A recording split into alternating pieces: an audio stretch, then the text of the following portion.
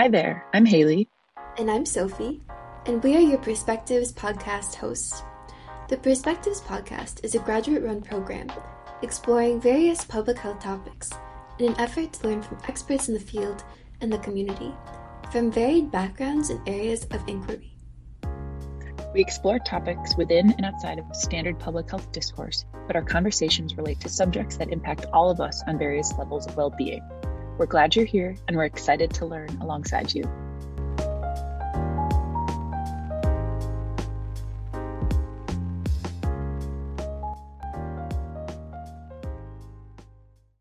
Thank you both so much for joining us today. Could you introduce yourself to us?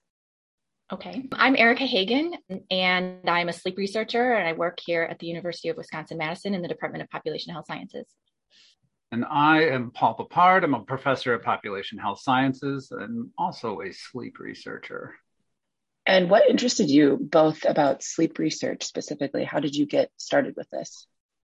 Well, so I think of myself as an epidemiologist first. My training is in epidemiology, and I was trained mostly in longitudinal observational studies.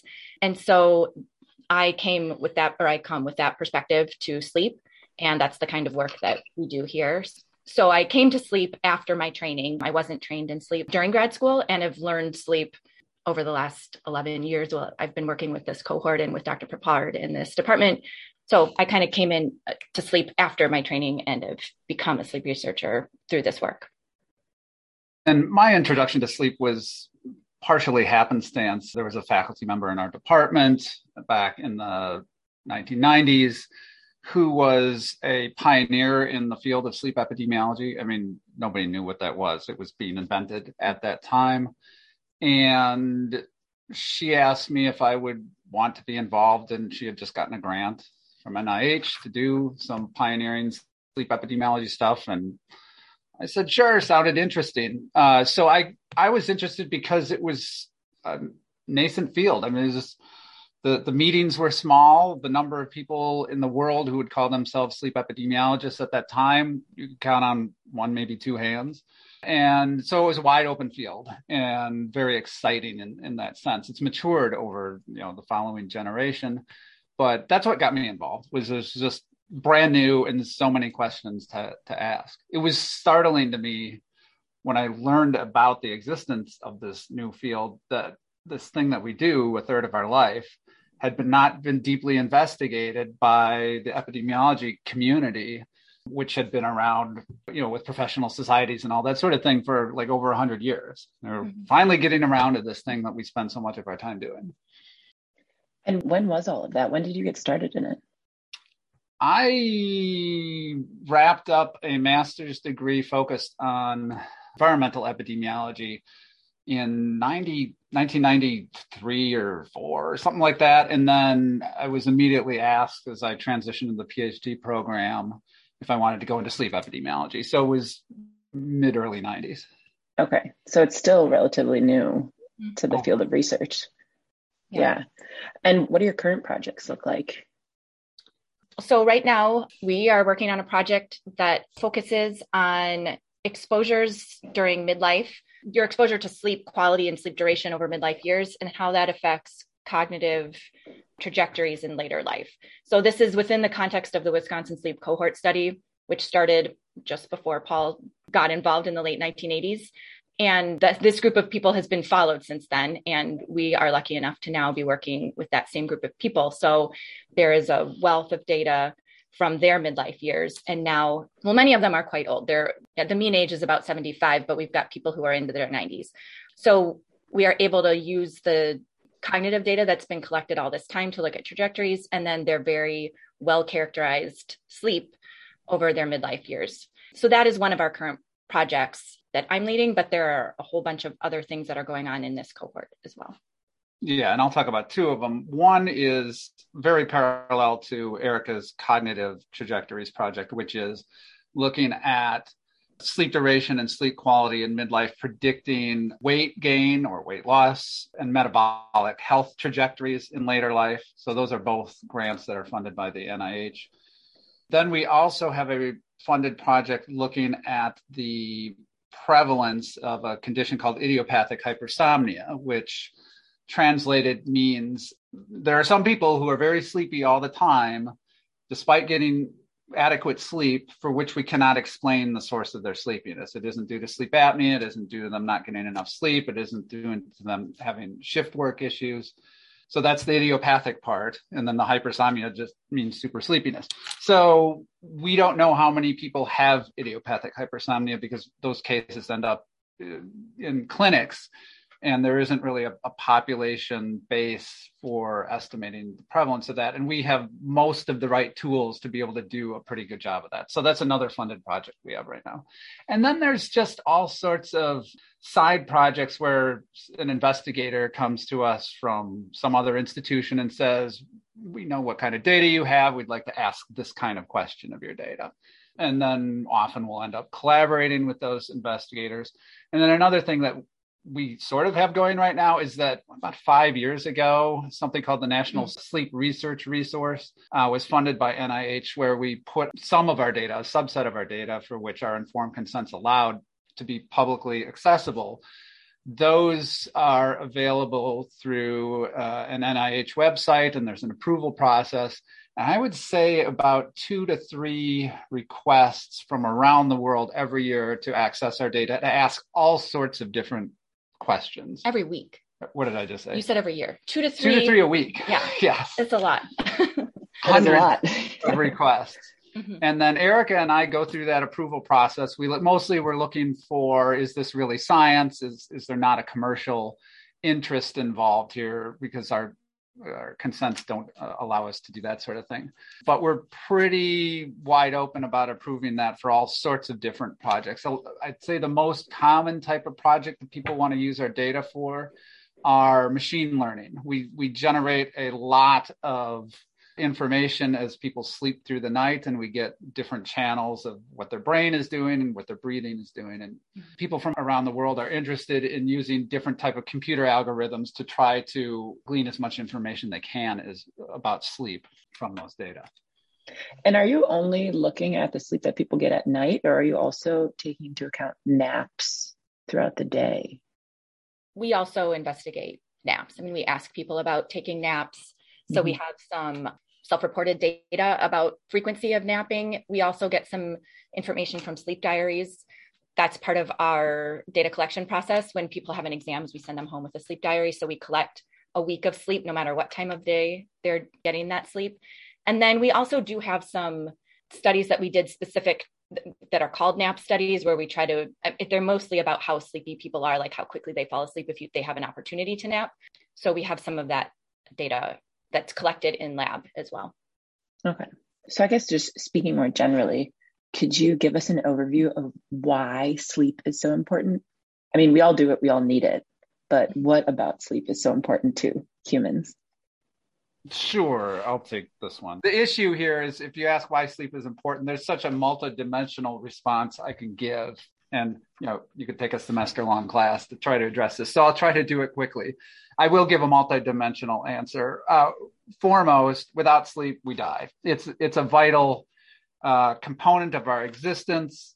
It's like food. And actually, if there is a condition called fatal familial insomnia, where people are unable to sleep and eventually they have psychiatric manifestations and die, probably around the time course over months of starvation. So it is in some sense like food.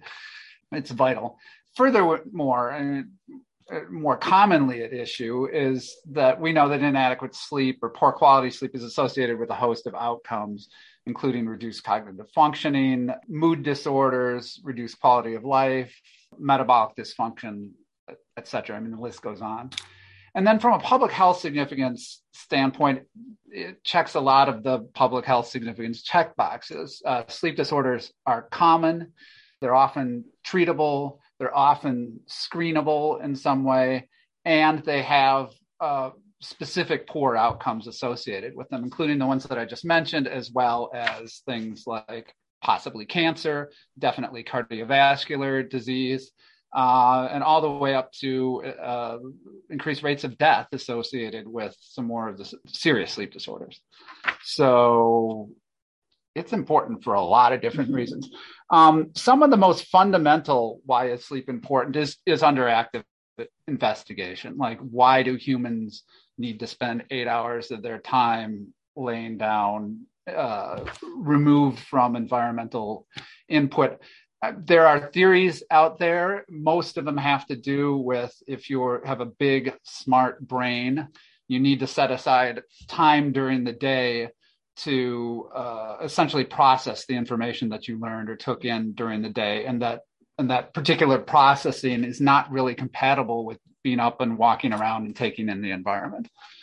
So there are some fundamental questions about why this has evolved, why sleep has evolved to look like it looks like in human beings. But the answer to why it's important is pretty clear. Without it, you die. With poor or inadequate sleep, you have all sorts of bad things, bad health outcomes associated with it. And are there certain groups of people who are most affected by lack of sleep? Or are there trends in your findings? I mean, yeah, lots of people who don't get enough. I mean, as Paul is talking about, there's, everybody needs it. And so it's important for everybody. But there are some groups of people, various categories of people who are more likely to get inadequate sleep. So adolescents are a group of people who frequently are underslept, or, they're for various reasons. So there's developmental reasons why their circadian clock gets shifted later, and that this isn't always compatible with the constraints in their lives, like school start times. And then there's also lots of competing reasons why they might stay up later than it's best for them. Lots of those developmentally related, like they are, they're supposed to be having lots of social interactions, and they are. And then there's also, demands of school and the activities that kids get involved with. So anyway, there's a whole host of reasons why adolescents don't get sufficient sleep. Shift workers are another group that frequently the schedules that they're constrained by are out of alignment with what their natural circadian rhythm demands. And so being out of alignment is problematic for getting sufficient sleep. And then also just because of, social role constraints and their work constraints, there's frequently not enough time to get enough sleep. People in their elderly years struggle with getting sufficient sleep for different reasons. And then over the last 10-ish years, there's been sort of like an increased or new focus on evaluating racial and ethnic differences and in how much sleep people get and how adequate their sleep is. So non-white populations tend to not get recommended amounts of sleep as much as white populations do. They are also more likely to have poor sleep efficiency, which means the amount of time you're spending in bed, you're not getting as much sleep during that time. And there's more variable sleep timing patterns for non-white populations. And there's some evidence that white people more frequently suffer from insomnia. So it does seem like there's differences across racial and ethnic groups. The reasons for this are probably mostly due to environmental and social exposures that are not distributed evenly and equitably across racial and ethnic groups. Yeah, I mean, that's kind of the root cause of so many disparities too. So that logically that makes sense. And it's still nonetheless frustrating and difficult to fix. Yeah. And the way to fix it is to really address, like you're saying, those root causes, like neighborhoods that people live in and the housing conditions that they live in and the roles and constraints in their built environment and then their social roles. And those social determinants of health. Exactly. So in your research, I guess, however recent or distant the research was, what has been some of the most surprising findings? So I've selected two. Sometimes we're surprised by what we don't find. You write a big grant and you go looking for something that you're pretty sure is there. And that happens in any science endeavor and science career. So sometimes we're surprised by it. We thought that something would be there and it's not. But two interesting cases of, I didn't think there was something there, or what I thought was going to be there turned out to be very different over the last couple of decades. One was starting in about the 2000s. So when I came into the sleep field, I've also been interested in physical activity from a research perspective throughout this whole stretch of the last few decades. I knew that when you were awake, you burn more calories just to live and exist than when you sleep. So my assumption when I was a grad student was that if you got less sleep, you would be leaner because you were awake more and therefore burning more calories.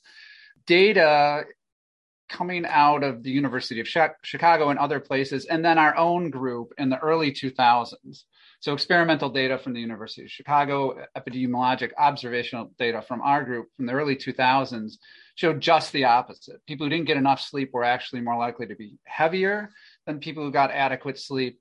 And both the observational data and the experimental data pointed a finger at metabolic regulation. Basically, if you don't get enough sleep, it looks like you alter levels of appetite regulating hormones in such a way that you lead to people eating more than they otherwise would eat, despite there being a slightly higher calorie cost to being awake than to being asleep, all else equal. So all else is not equal is the issue. People eat more. Furthermore, for most people in the United States, food, whether it's of high quality or low quality, is plentifully available. And if you're awake at 10 p.m. instead of asleep at 10 p.m., and you're like me, you're probably stopping in the kitchen and snacking. So there's just there's more opportunities to eat calories consume calories when you're awake. So that was a surprise. It was counter to what I thought I understood about the caloric burdens of being awake versus asleep, and then what you actually observe once you collect good data. The other thing that surprised me, and this is more recently, and there's a little story behind it, which is I went to a scientific meeting in Barcelona and met a researcher from Spain who had just done, we don't do animal experiments, but this was a general sleep conference around sleep apnea, where this researcher had put melanoma tumors on rats and then randomly exposed the rats to, actually it might have been mice, rodents, let's go with rodents, and randomized the mice to either be exposed to a sleep apnea-like state or normal sleep. And it turns out that the tumors grew considerably quicker, like a lot quicker, on the mice that were exposed to sleep apnea. And that was like, wow, that's interesting and scary. And so that researcher that we interacted with asked us if we could look in our data to see if there was some association between sleep apnea and cancer in our own data. And now we didn't have good sort of cancer incidence data, but we have cancer mortality. So we went and we looked in our own data, and lo and behold, it was like a 5-fold higher rate of cancer mortality amongst people with sleep apnea than who didn't have sleep apnea. Wow. This was sort of fall off your chair surprise. The field as a whole, the sleep apnea field as a whole, was not looking much at cancer. We were looking at cognition and cardiovascular disease, and it seemed sort of natural to look at those things. So that was very much a surprise. Now, the metabolic stuff that I talked about first, that's held up over time. There's like no question. Inadequate sleep and metabolic dysfunction have been linked solidly. The cancer and sleep apnea question, that's more recent, and we're about the strongest association that's been found amongst all of the groups that have looked at this question. So it's still more of an open question. There's still surprises to be had for sleep apnea and cancer. That's really interesting and really surprising too. And I mean, it is allowing you to continue doing your research, I guess. Yeah, for sure. Dr. Hagen, what have been some of the surprising findings for you? He took them. I don't have them. So then I guess moving forward, what could you say to someone currently having a hard time getting enough sleep? Sorry, I'm an academic. I have to start with, well, it depends. I'm not a sleep clinician, so I would ask a few questions that if it became obvious that we're talking about a potentially serious sleep disorder, my first piece of advice would be go talk to a health professional. You're probably going to start with a generalist, family medicine or an internist or pediatrician, etc. And then hopefully that person has adequate training to recognize that you might need to be referred to a sleep specialist. So that I would say that to a friend who came up to me and said something like, I get enough sleep. I snore a lot. I have headaches. I've been taking my blood pressure and it's high blood pressure. These things to me sound like sleep apnea, but I'm not a clinician. So I'd say go to your primary care physician, tell them about these symptoms, and make sure you ask do you think I should be referred to a sleep specialist? If it was more like how I sleep, like I don't quite get enough sleep, and I spend too much of the day a little bit sleepy, that sort of thing. My general advice would be the sort of advice that sleep professionals everywhere give, which is prioritize sleep as a health factor. Just like you might think about diet and exercise, sleep should be on that short list of things that you just give a health priority to. Standardize your sleep schedule. Don't be in the habit of, 10:30 on work nights, but then 2 a.m. on weekends. You're going to pay a price for that lack of standardized sleep schedule as much as you can. No screens or like TV watching in the bed. That sort of stimulation makes it harder to fall asleep. No alcohol use or caffeine use before bedtime, that sort of thing. Give those things a try, like really try. And if after doing that, you don't find that you're getting enough restful sleep, then again, it's time to talk to a professional. They seem like such easy behavior changes, right? Yet so many people have such a hard time doing that. And I mean, I, for one, still struggle to get enough sleep. And when I do it, I sometimes struggle falling asleep or, don't sleep as deeply as I would like. And it is unfortunate and surprising and saddening how many people, how long it takes so many people to figure out the things that we need as humans to get good sleep, or the things that we have to do to ensure that we get good sleep. If, it takes so long for some people to realize that, if ever. Yeah, agreed. And generally speaking, I mean, those of us who are health professionals or health scientists, we know the list of things you're supposed to do, though very few of us check all of the boxes on a very regular basis, whether it's diet, exercise, sleep, etc. Sleep is probably one of those things that probably isn't in the same mental list of diet and exercise that diet and exercise is, and it should be moved into that mental list. Mm-hmm. But even if you do move it in, I mean, my diet is shameful at times, and I sometimes will have a drink before bedtime as well. I mean, just human. Exactly. How do you anticipate the attitudes around sleep will change in the future? Do you think people will be moving it to be in that priority list?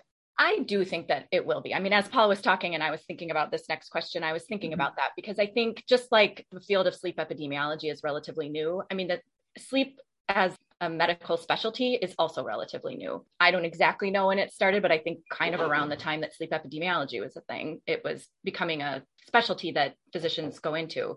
And so I think, it does take a long time for things to be elevated up to the place that they need to be in this, in the short list. And I also think that another sort of social shift is probably underway in terms of short sleep being like this badge of honor and a status sort of thing. Like, I'm so important that I don't even have time to sleep. I think that sort of feeling was much more of a thing, 15 years ago. And I think that's changing a little bit. And I'm hopeful that as it becomes more of a thing on people's checklists, that it will also change in terms of people's perceptions of how it does really affect so many aspects of your health. And I'm thinking in particular about the current state of, the mental health crisis that we're experiencing for everybody, and especially among adolescents and young people, and how sleep might be one of the very important things to be on the table as something that gets prioritized in young people's lives to help with what feels like kind of an exploding crisis. So I think there's reasons to be optimistic that will happen. And I think it's really important that it does. Thanks for sharing that. And our last question is, how can students and others who are interested in getting involved in sleep research, how can they do that? So I will speak to college students or graduate students. From a practical standpoint, that's where you're going to have access to research opportunities, though it's certainly not out of the question for high school level students. to have some opportunities. So unlike when I started being a student, graduate student looking at sleep back in the 90s, there were a handful of institutions where you could sort of go to do high-end cutting-edge research. And you could count them on your hands. There's Stanford, Harvard, Wisconsin, a couple of schools in Pennsylvania. And I don't want to leave anybody. I mean, there are others, but it was a short list. These days, most major institutions are going to have some research group. Minnesota does, Mayo does. Mayo actually is one of the early ones in the game. Most major institutions will have some research group and often multiple research groups doing sleep epidemiology, but also all the way to the most basic sleep science, neuroscience, basic lab work. It's become a part of public health in the last couple of decades as well. So yeah, if you're at a major research institution, there'll most likely be a research program where a student can Google around, find out who those investigators at that institution are, and then just cold call them. I mean, sleep scientists are super friendly, and we entertain people reaching out to us, students reaching out to us all the time. The other, and this just proves that.